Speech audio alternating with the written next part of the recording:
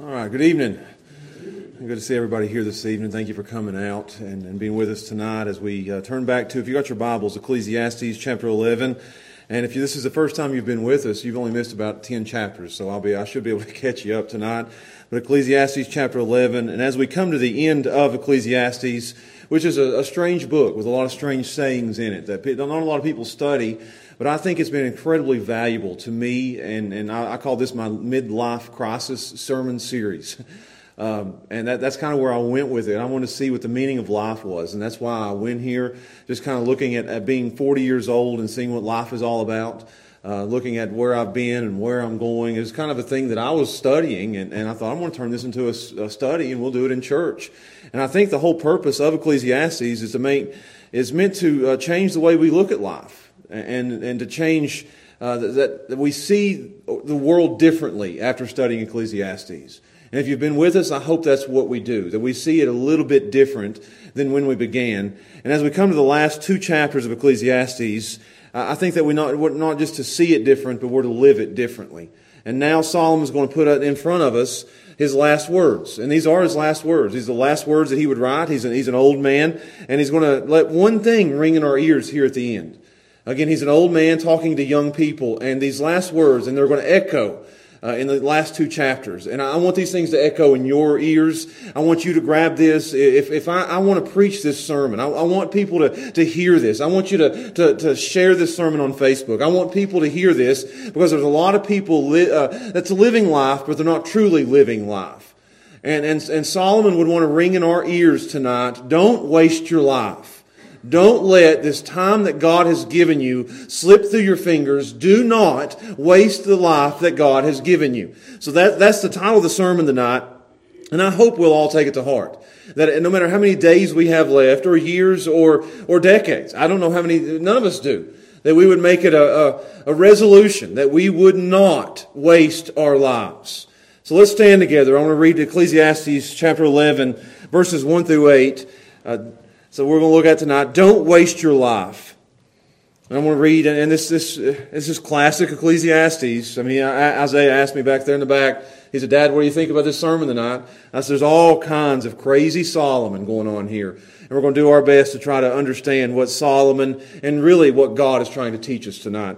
So let's look at this passage. Starting in verse 1, it says, cast thy bread upon the waters, for thou shalt find it after many days.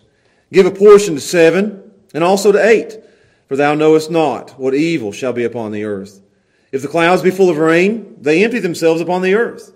And if the tree fall toward the south or toward the north, in the place where the tree falleth, there it is, there it shall be. He that observeth the wind shall not sow, and he that regardeth the clouds shall not reap. As thou knowest not what is the way of the Spirit, nor how the bones do grow in the womb of her that is with child. Even so thou knowest not the works of God who maketh all. In the morning sow thy seed, and in the evening withhold not thine hand, for thou knowest not whether thou shalt prosper either this or that, or whether they both shall be alike good. Truly the light is sweet, and a pleasant thing it is for the eyes to behold the sun. But if a man live many years, and rejoice in them all, yet let him remember the days of darkness, for they shall be many, and all that cometh is vanity. It's a lot there. So let's pray together and we'll study this passage and hopefully learn how not to waste our lives. Father, we thank you for your word. I love that we've had this chance to study Ecclesiastes, to open it up and to go verse by verse through one of the most overlooked books in the entire Bible. And not many people even know that it's tucked away here in the Old Testament. But I believe as we've opened up the pages that we have learned a whole lot. And seeing life differently and living life differently. But God, especially tonight as Solomon comes to the end here, let this be on our minds. Don't waste our lives. Our life is a gift from you. And I pray that you'd help us, God, to not waste it, to not let it slip through our fingers. So teach us these things tonight and help us to live in a way that we would truly live life and life more abundant. And we ask and pray these things in Jesus' name. Amen. You can be seated. I got a quote that I want to start out with tonight, and I think it's a great quote. You want to write it down, you want to Facebook it, you want to tweet it, you want to put it on your fridge or put it on your mirror so you can see it every day. It's a quote by C.T. Studd, and in it he repeats over and over. It's a poem, really, and in that poem he repeats the same thing over and over and over. It's something that is on his mind, as I think this is on Solomon's mind, but these two little lines that he just keeps on hammering in throughout the poem, and these lines are, only one life 'twill soon be past. And he keeps repeating that same thing over and over. Only one life, and it'll soon be past. Only one life, and it will soon be past. And he says he couldn't get it out of his mind. And that was one thing that just kept going over in his mind. Only one life. Yes, only one, he would say. A few brief years that are fleeting hours will be done. He repeats it over and over in this poem that he wrote. Only one life will soon be past. And I think that's the reality that we all have to face. And what Solomon is trying to get us to face here in Ecclesiastes is that we all only truly have one life to live. We only got one time around in this world, only one opportunity, only one chance. God has ordained a certain amount of time for every single one of us to be born and then to die. He's given us an allotted amount of time, and none of us know how many years or how many days or how many months that is. So we have a very short amount of time that God has given us to live. So the question that we have to ask in that short little window, and even if you live to be 80, it's a short little window. Solomon would call it a vapor, that it's here today and it's gone tomorrow. Solomon would say that even the longest life is like the steam that comes up off a cup of coffee, that it's there for just a second and then it blows away. And that's all of our lives. It's a short window that we have to live. So the question is, how are we living it? How are we doing it? Are we wasting our lives? I don't know about you, but I don't want to waste my life. Here I am at 40. I said it was my midlife crisis sermon series. Have I wasted 40 years? And what will I do with the next 40 years if God gives them to me? And maybe you're even later in life and you don't know how much longer you have. What are you going to do with the days that God gives you that you have left? What are you going to do with the weeks that God gives you? What are you going to do if you have one day left? How would you live it? And that's the question that he's trying to get us to look at tonight. And he doesn't want us to waste it. I don't want to waste it. I don't want my kids to waste it. I got Isaiah back there and I got Gracie sitting here, and they're at the very outset of their life. They got their whole life ahead of them. And what do they need to hear more than anything else? Don't waste the life that God has given you. They need to hear it. I need to hear this. You need to hear this. We all have days ahead, and we don't need to waste those days. John Piper said this: few things make me tremble more than the possibility of taking this one-time gift that God has given me and wasting it. That should be what makes us all tremble. That we would waste the life that God has given us. So we want to get the most out of it. We don't want to waste it. And I think that's exactly what Solomon is getting at here at the end of Ecclesiastes. I think he's telling us how to get the most out of life. He's telling us you don't want to waste it. And I think that he thinks he's wasted his life. I think that here he is at the end of his life. He's got a gray beard. He's got gray hair. He's probably bent over from all the life that he's lived and all that he's enjoyed and all that he's done. And he's done everything under the sun. And I think he's at the end and he's saying, I've spent my life on a lot of silly things. I've done a lot of things I wish I hadn't done. And now he's standing in front of young people and he's saying, don't do what I did. Don't waste your life. This is like a wise old man who loves you telling you, don't waste your life. So that's what we're going to look at tonight. He's going to show us, again, I think we have 3 ways here to not waste your life. Or you can turn around in the positive and say 3 ways to get the most out of life. Solomon wants us to get the most out of life. I believe Jesus in the New Testament wanted us to get the most out of life. He said, I've come that you might have life and have it more abundantly. I want you to truly live. There's a lot of people that live, but there's not a lot of people that truly live life. There's a lot of people out there that's wasting their life. And Solomon and God wants us to truly live. So I'm going to give you these 3 ways to not waste your life tonight. And it'll be as simple as any sermon that I've ever preached. I'm almost embarrassed at how simple this is going to be. 3 ways to not waste your life. 3 ways. So starting with number 1, and we'll see that in verses 1 and 2. And these are things that I wish I had learned earlier on in life. But here I am now in the middle of my life, and I get to spend the rest of my life doing these things. Number 1, Share your life. Pretty easy. Look at verse 1 with me. I want to show you these two verses, and there's a lot of argument over what he means by this. I don't think it's that hard, really. He says, cast your bread upon the waters, for thou shalt find it after many days. Give a portion to 7, and also to 8. For thou knowest not what evil shall be upon the earth. So again, it's a kind of a strange verse, a curious verse. You would call it classic Solomon. He's making a statement here, and many people have been confused over what it means. I don't think it's that hard. He says here, and I'm just going to go down the words here, cast your bread upon the waters. And we know what bread is. Bread is something that you eat. And in that day, bread would have been, you're the breadwinner. You're making the money. You're going to work and you wasn't given money. You were given food for that day. So the bread that you get is what you made at work. So here's your bread, a loaf of bread, or if you're real rich, you got a big loaf of bread. If you're poor, you get a piece of bread.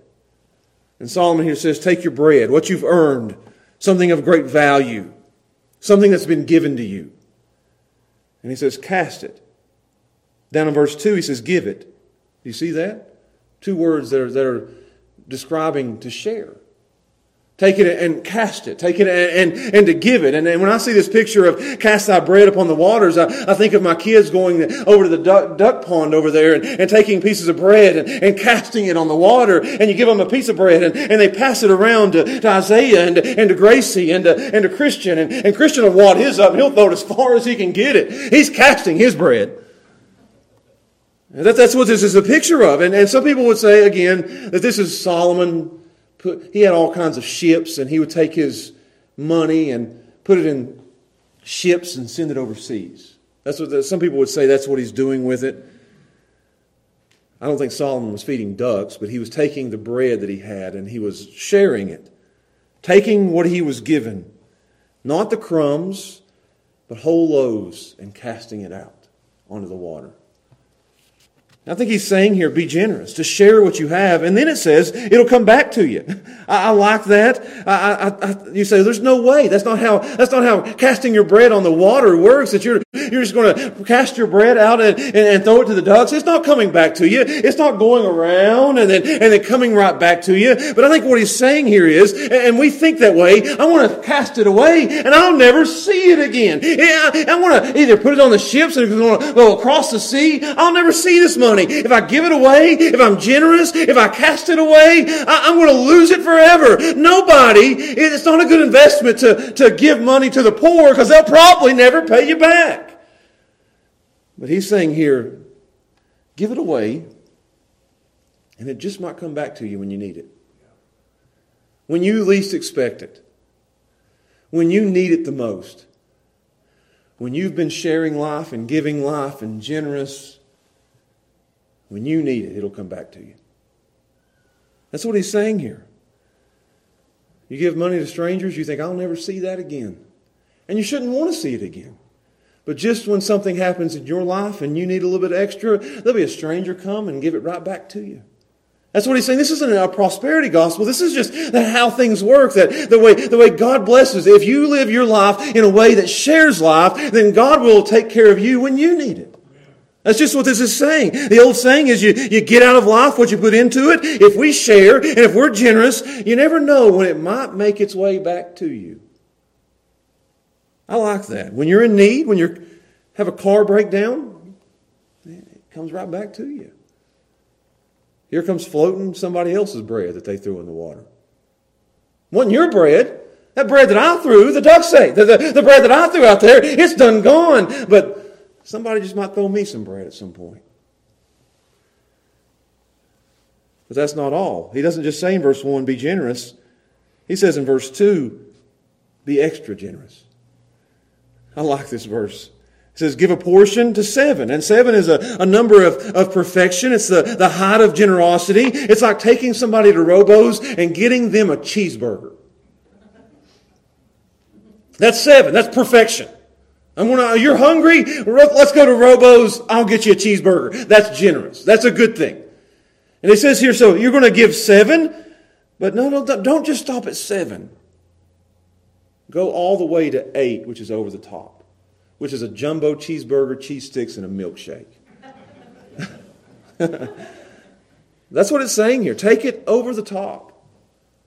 Be extra generous in your life. Don't just hold on to it, but share life. With your family, with your friends, with your neighbors, with strangers, with enemies. You never know. And it says there at the end of verse 2, you never know what evil is going to come upon you on the earth. And you might need somebody to be extra generous to you. So don't just be generous. Go over the top in being generous. And I'm going to stop here and just say a word of thanks.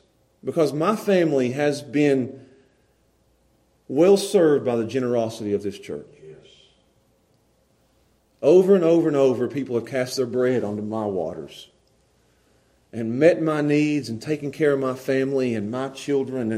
And then we saw it again today with an offering that we took up, and I won't go into details, but you guys just went over and above and beyond anything that I could have ever thought, and just cast your bread on the water and gave it to 7 and gave it to 8 and went above and beyond. And I believe that generosity will come back to you at some point. I want my kids to learn that life isn't to be hoarded, it's to be shared. Life isn't to be saved, it's to be cast out. And that's what he's teaching us here. It shows that stingy, hoarding, greedy, closed-fisted people are some of the most miserable people in the world. But usually the most joyful people, the people who are truly living life, are the ones who are open-handedly sharing it with everybody around them.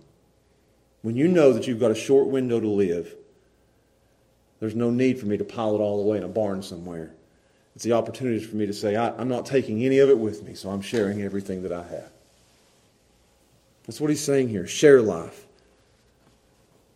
I had a friend tell me at the weight room the other day, old buddy of mine, he's an older man, and he was leaving the weight room 5:30 in the morning, and he looked at me and my friend in the weight room and he said, go out and be a blessing to somebody in some way today. And I thought, that's the wisest thing I could have heard this morning. Go out and share my life and my blessings. And don't sit there and try to hoard it all. You're wasting your life if you're hoarding the things that God has given you. But when you share life, you're truly living life. So you say, how can we do that? Make a meal for somebody. Give a ride to somebody. Watch somebody's kids. I love just little applications. Build a ramp on somebody's house. Help somebody whose house just burnt down. Share the gospel with somebody. That's a good way. Share it with 7, share it with 8. They used to say, life is short, eat cake first. Solomon would say, life is short, share the cake with somebody else. And that's what he says here, share it. That's point number 1, is that we ought to share life. If you don't want to waste your life, share your life. The happiest people on the earth is people who share their life with somebody else. And that you're sharing your life with people in the church. You're sharing your life with your friends, with your family, with the neighbors, with your community. That you're not just sitting there holding it all and being selfish with it, but you are open-handedly casting it and giving it to as many people as you can. Share life. Number 2. This is my favorite point. Don't just share your life, live your life. William Wallace in Braveheart said, not every man truly lives. So what does it mean to truly live? And I think he gives us a picture of that right here. Starting in verse 3, he's going to share, he's told us to share our lives, and now he says, now you've got to truly live your life now. You've got to get out and live. What does it look like to live your life? I mean, you can't just say those words. You need to explain to us what that means. So I've got 4 subpoints for you here. Verses 3, 4, 5, and 6 that shows us what it means to truly live life. And let me give you the first one. Verse 3 would say, live life even when it's risky. Look what he says. This is good. If the clouds be full of rain, they'll empty themselves on the earth, it says in verse 3. And if the tree falls to the south or towards the north, in the place where the tree falls, there it's going to be. And these are all describing things that are risky, that are dangerous, that we need to be very careful about. That you're going to step outside your house and you're going to see that the clouds are full of rain and they might empty themselves on the earth. I mean, there's a gully washer on the way. So I better stay in the house and not go anywhere. It's too risky to get out. That's what a picture he's giving us. Or you look out and you say, that tree might fall. It could fall to the south. It could fall to the north. It's going to be right there. It might land on me. I'm not getting out of my house today. I'm scared to death. I want to wait till it's safe. I want to wait till I know there's no rain. I want to wait till I know there's no tree that's going to fall on me. I want to wait till everything is perfectly safe before I get out of my house. And if that's the way you approach life, you're not really living. That's what it's saying here. Watch this in verse 8. There's danger there of chapter 10. He that diggeth a pit might fall in it. So some people would say, just don't dig the pit. If I might fall in the pit, I'll never dig a pit. What's this? Verse 9. Verse 8. Who breaks down a wall, a serpent might bite him. So I'll never break down a wall. If there's a possibility of a snake biting me, I'm never going to knock down a wall. Verse 9. Whoso removes a stone shall be hurt therewith. I'll never remove stones if one might fall on my foot. I'm just overly cautious, doing everything I can not to ever get myself hurt. I think looking back at the last year of COVID, this would describe a whole lot of people. I gotta wait until everything is 100% safe before I can do anything. He says, that's not how to live. That's not truly living. Life is full of risks.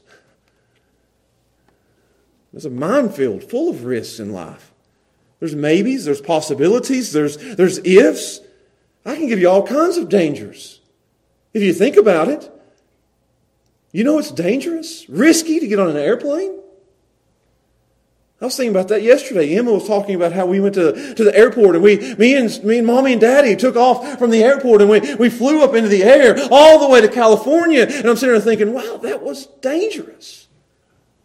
I got Steph and my daughter on an airplane. I don't know that pilot. The plane was a little bitty thing, and I was sitting there like this, leaving Tri-Cities, and it was like taking off in a church van. I mean, the thing was shaking, and when I'm sitting there thinking, at the time I was like, this is so fun, That's scary. Driving's scary. I'm driving around with Gracie right now. It's scary.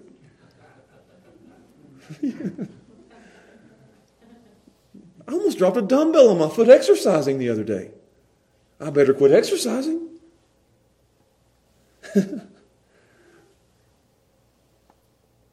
Eating is dangerous.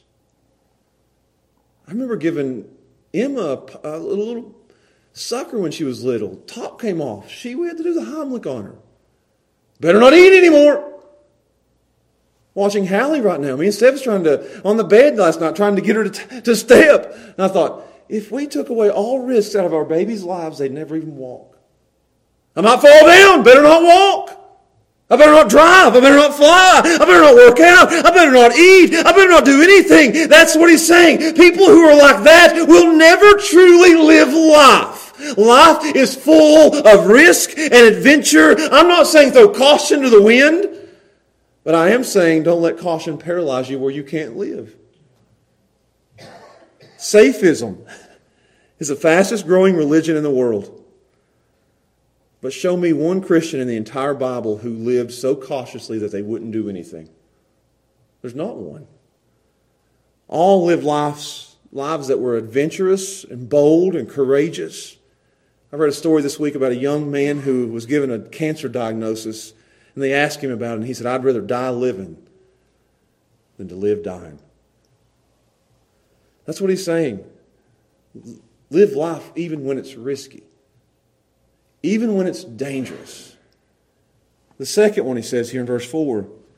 Live life even when it's not ideal. Look at this. Verse 4. He says, he that observes the wind shall not sow. And he that regards the clouds shall not reap. And it goes along with verse 3, but this is not the ideal conditions. And it's talking about weather. And I don't know how they made it without weathermen not getting the weather right back then. But he said they looked out the window and it said, well, today's going to be windy, so I better not sow. If I get my seed and I go outside and I throw it up and it's windy, it's not going to fall when I want it to fall. It's not ideal conditions. It'll just blow it away. So I better just sit in the house and do nothing at all. It's not ideal. Or if I look outside and say, oh, it's going to rain. There comes the gully washer. There's no way I can reap today. Just going to sit inside and watch Netflix all day. It's not ideal. It's not the circumstances that I want, so I'm just not going to do anything at all. They're waiting for the ideal time and the right moment, and they're sitting there wasting their lives. Waiting for ideal. Waiting for the perfect time. There'll never be a perfect time. How many wasted opportunities have you let slip by because it wasn't ideal? Because it wasn't perfect. Because you had a hangnail. All kinds of excuses to sit, wait and wait and wait and to never do what you wanted to do. Wasted opportunities turn into wasted lives. Where you're going to look back on your life and you're going to say, I wish I had have. That's why I tell Isaiah, I tell Christian, don't live with I should have's. Go and ask out the prettiest girl that you can find. You never know. She might say, yes, Steph did. Your mom did. I'm glad I didn't waste that opportunity by looking at Steph and saying, she'll never go out with me, and now's not right. No, I called her. Her dad answered. I hung up. I waited for another chance and called back when he wasn't around. I heard that when I was 27 years old. Josh, you got 2 kids, a job. Stay in Pound. It's not the right time for seminary. Where would I be? Wouldn't be here. I did it again. 38. And said, 4 kids this time. I want to get my doctorate. Now's not the ideal time. There's times that I've taken it, and there's times that I've missed it. But you're not truly living life if you're just sitting there holding back, waiting for the ideal time. You're going to sit there and look at your life at the end and say, I could have, I should have, I would have. So is there something you want to do? Don't wait for the ideal time. Don't look out and say, it might rain today. Grab an umbrella and go do it. Seize the moment, it says. Carpe diem. Just do it, Nike would say. Go for it. Don't wait for the perfect time. Number 5, or verse 5. He said, live life when it's risky. Live life when it's not ideal. Live life even when it's unknown. Verse 5. Look what it says. As thou knowest not. You see that? I mean, he says there's something you don't know here. There's a lot of times that people will wait till they know every detail of every situation before they ever do anything at all.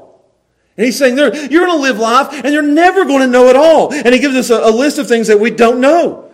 You don't know the wind. That's a spirit there. He's talking about the wind blowing. You don't know. Even the best weathermen, Johnny Wood, Dave Dirks, can't predict the wind. So he says, you don't know when the wind is going to blow. It might blow here one day and here the next. It might blow that tree down one day and it'll fall to the north and it'll fall to the south the next day. You don't know that.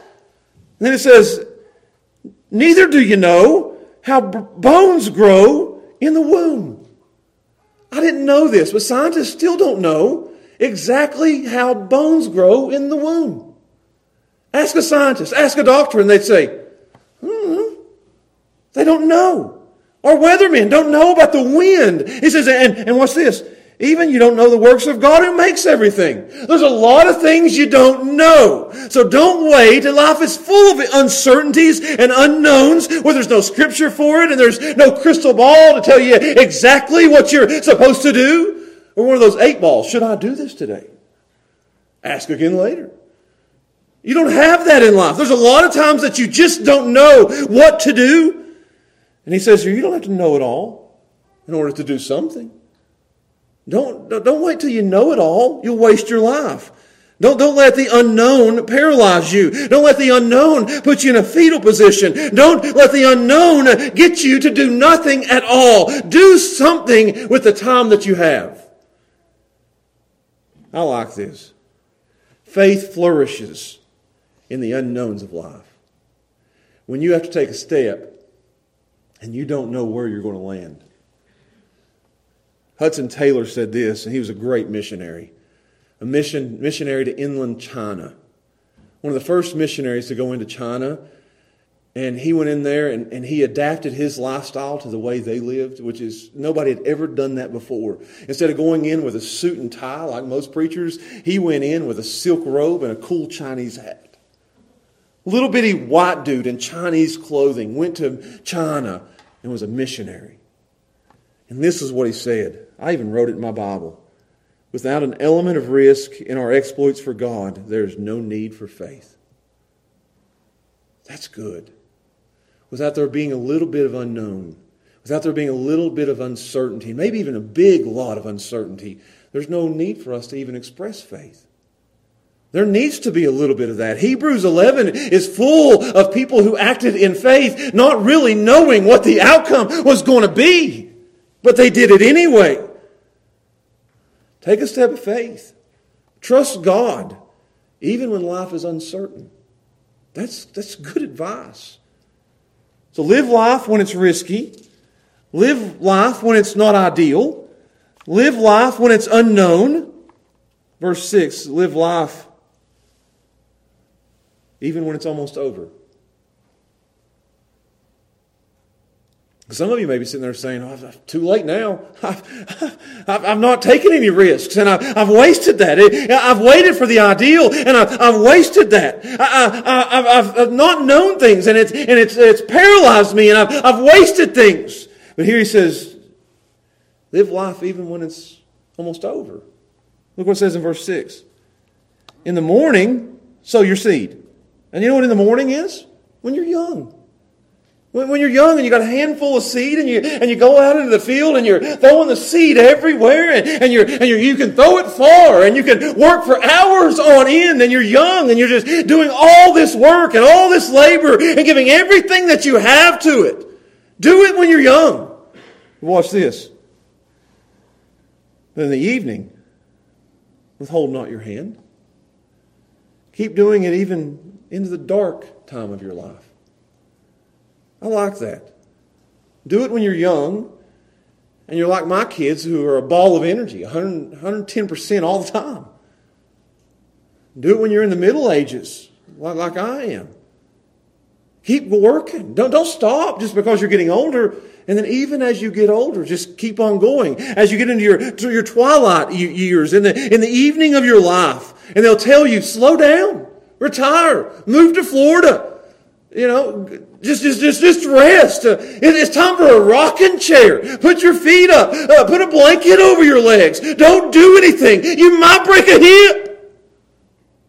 All these risky things. You're too old to do anything. Who was it? George Jones that said, I don't need no rocking chair. Put that in your quote book. Brandon likes to write down my weird quotes that I use in sermons.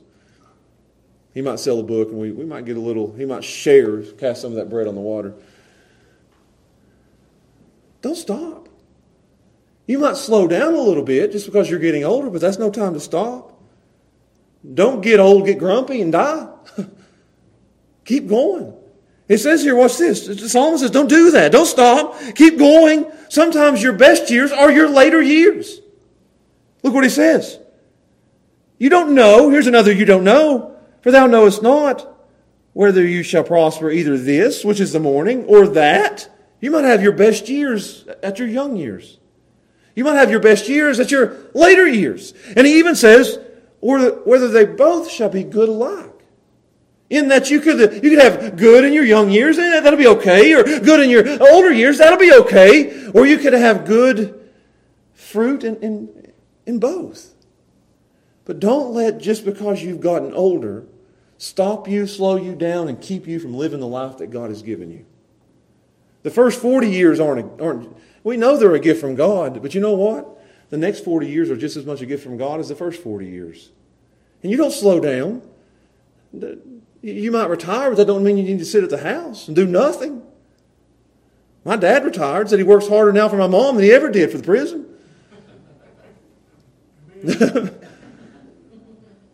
Keep working. Keep laboring.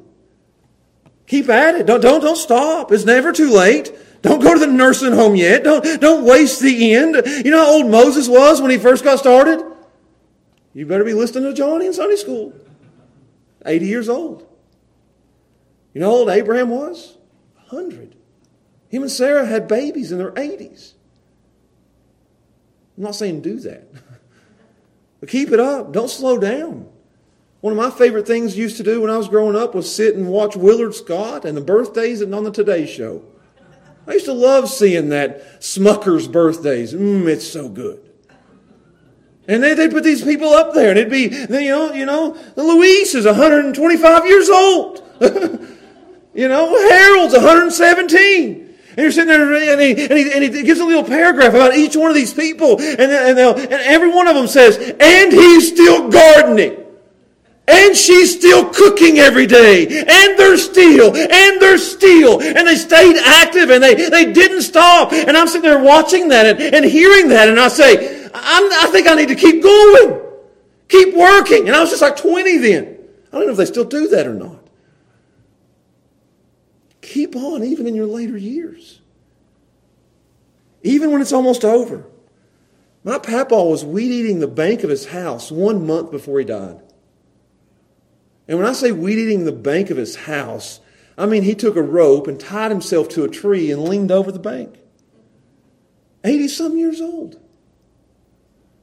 And I think even on his deathbed, he would have went out and done some more weed eating if they'd have let him. He didn't stop until they couldn't do it anymore. Teddy Roosevelt said it's better to wear out than to rust out. And Solomon's saying that. Here he is in his old age talking to a bunch of young people, and he's saying even at the end of your life when it's almost over, don't stop living. So he says here, I've given you four ways to truly live life. When it's risky, when it's not ideal, when it's unknown, and when it's almost over. Keep living your life. And I think that's valuable, wise words from Solomon. So we've seen now, share your life, live your life, and I'll close with enjoy your life. This is good. Verse 7 and 8, he tells us to enjoy life. And I need to hear this, and you need to hear this. I want my kids that when they grow up, they say, my dad was fun to be around. I want that. I want for when I grow old, for you guys, when you're talking about the preacher, for you to say, man, he enjoyed preaching. He enjoyed church. He had fun. He wasn't some sour, somber guy. He was serious when he needed to be serious, but boy, was he fun. He could take the strangest passage in Ecclesiastes and make it fun. Make it enjoyable. That we wanted to hear this. I he could take I want people to say that about. I want my kids to say, he could take a sitting down and drinking a black cup of coffee and turn it into the funnest thing in the world. I want my kids to say, Dad enjoyed life. That he enjoyed every bit of it. He enjoyed the baby kisses, and boy, do I enjoy the baby kisses. Man alive, Hallie is awesome, She's at an age now where her baby kisses are a mouth wide open full of slobber. And boy, I take them all over the face, Enjoy it. Eat it up. Boy, I love watching my little Emma Kate skip through the house. I'll say, Emma, go get me something. And that hair just flows back and forth. She just skips through the house. And I sit there and we just have a good time with it. And you know what old Josh does? You'll never guess. I get up and skip with her. Just skip through the house with him, I shouldn't have done that, but I enjoy life.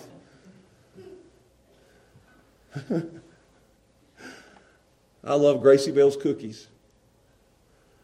And Gracie will get home, even probably tonight, she'll say, Dad, let's make some cookies and watch a TV show. I'm like, you know what? That's the funnest thing we can do tonight. Let's do it. I love it when Steph looks at me. Smiling face. She looked at me the other night. Don't you tell her I said this. And she said, am I getting any wrinkles? just squeezing that face together. And I just looked at her and I said, she's the most beautiful thing I've ever seen. And we just laughed and we just had a good time. Enjoy life. Enjoy. And you say, how do you enjoy it? Watch this. I don't even know why I got into that stuff. I enjoy it. I didn't hit Christian, did I? I enjoy playing wiffle ball with Christian. We have such a good time. I mean, Jim and Roger came by the house yesterday. We were out there playing wiffle ball. You know, Christian trying to strike me out. He gets mad at me and he'll hit me with it, you know, pelt me on the side. I charge the mound, you know. Just enjoy life. Have fun with it. Notice what he says. Truly the light is sweet. You see that? I underlined is. And you can see there a couple, even in verse 9 he says rejoice. He's ending this by saying enjoy it, what you have. Truly the light is sweet and the pleasant thing it is for the eyes. So there in verse 7 he's telling you it is sweet. It is for the eyes. You say, what does that mean? He's telling us today is the time to enjoy life. Right now when the sun comes up, it's a good time to enjoy life. Don't wait this moment. Don't wait to enjoy life. I hear that way too much. That people during their work week, I can't wait for the weekend. I'm miserable Monday through Friday, but boy, Saturday's coming and I'll be happy. No, enjoy the work week. Enjoy this day that God has given you because you don't know if you'll have the next day.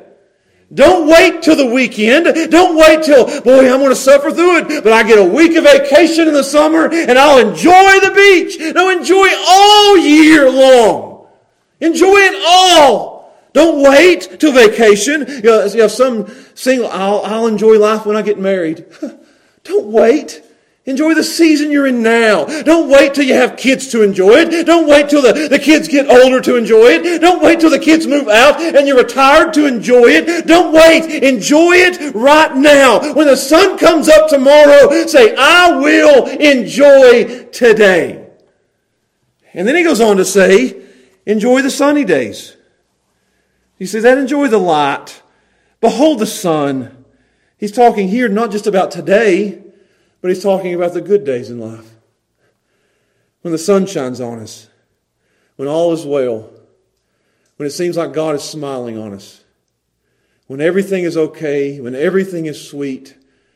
Enjoy it. When there's no COVID. When there's no masks. Enjoy it. When everybody's healthy. Enjoy it. When your kids are right there in your house and they're not out on their own. Enjoy that. Enjoy the good days. Enjoy the times when it seems like God is being extra overly gracious to you. Stop in that moment and enjoy it and bask in it like it's the sun shining down on your face and just enjoy the day and the time that God has given you. Those good days. Stop and smell the flowers. Let the sun hit your face. Enjoy the sunny days. Because it won't be long until the dark days come. You see that? Enjoy verse 7, the sunny days. Verse 8, but if a man live many years and he rejoices in them all, but let him remember the days of darkness, for there's going to be many of those too.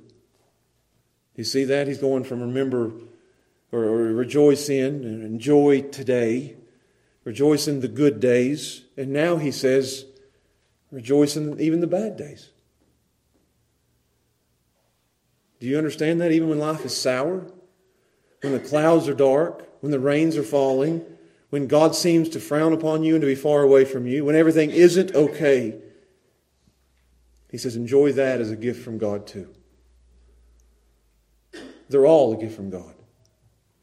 Every day that you have breath in your lungs is a gift from God. Today is, the good days are, and even the bad days when things are not ideal and not the way you want them to be. It is a precious gift from God that He's given you breath in your lungs. Enjoy that day too.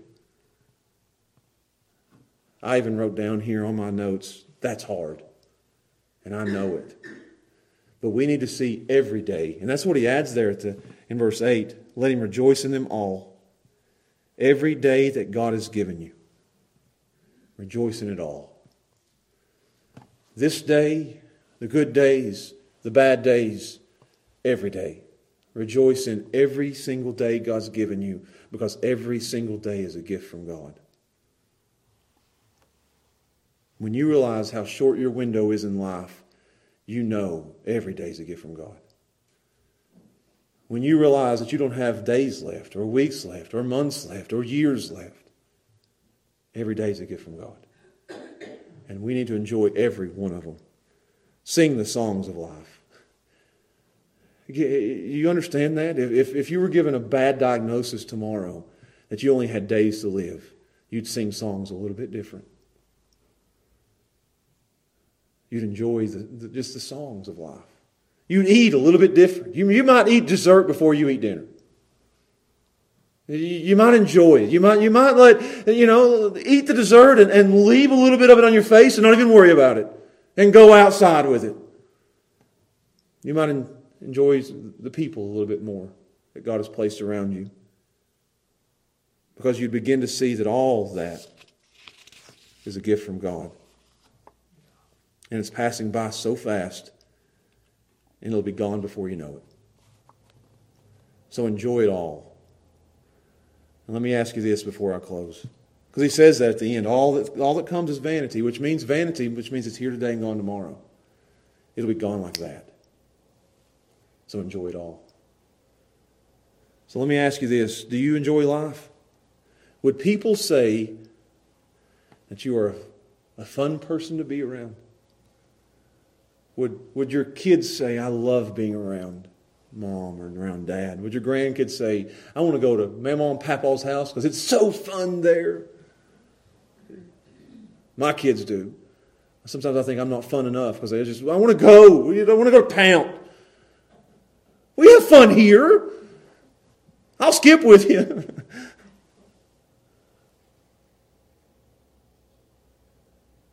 I think we as Christians ought to lead the world in enjoying life. Again, people ought to say, yeah, we're serious when we need to be serious. But people ought to want to be around us because we're so fun and we enjoy life.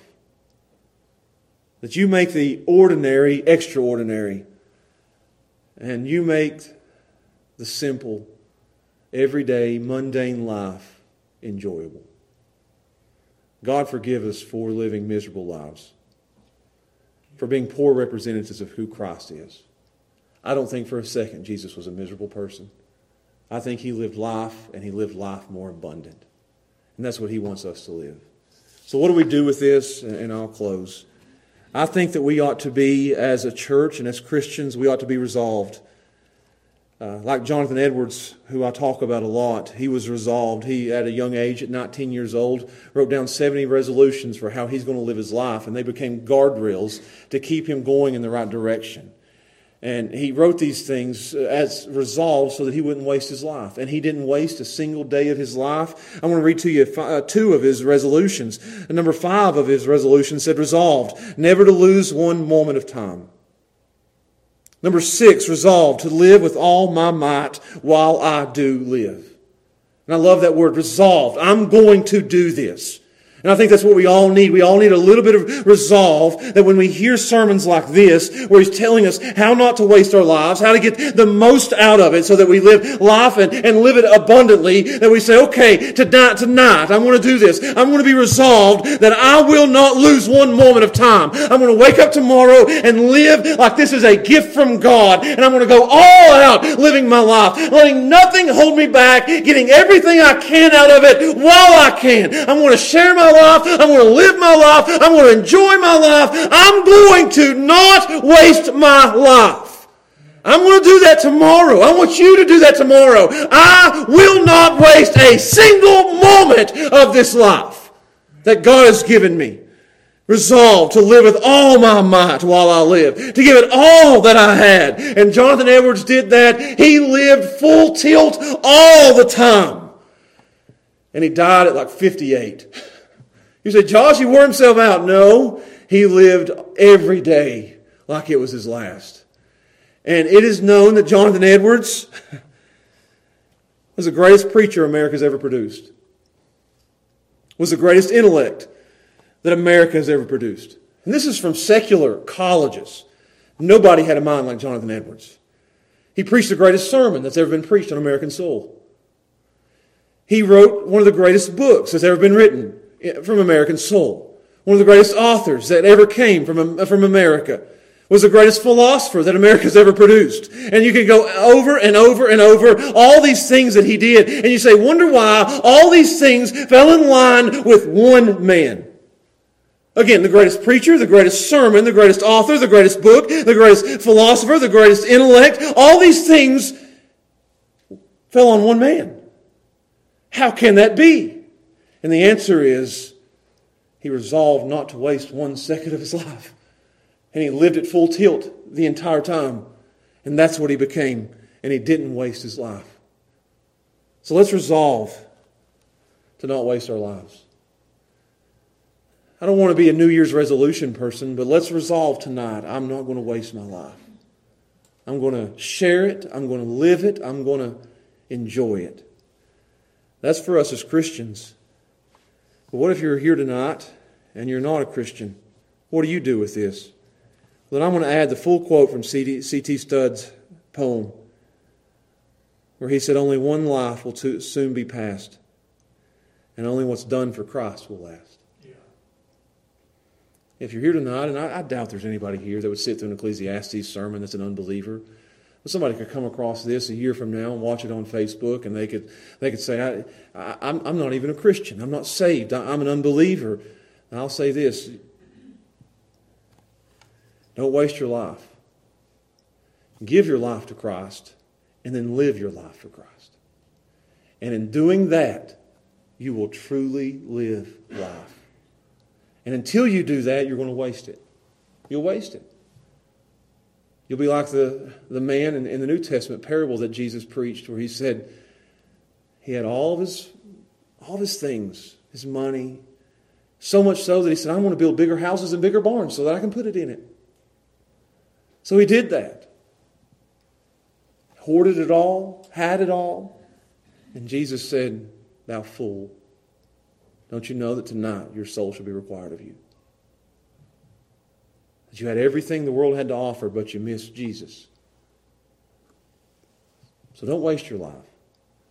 Give it to Jesus and live it for Jesus. Only one life will soon be passed. Only what's done for Christ will last. Let's pray. Father, we thank you for your word here. I thought it was a great passage. It was something that I needed to hear, something that I wanted to preach. That I want to preach it so that our people and my kids can hear this.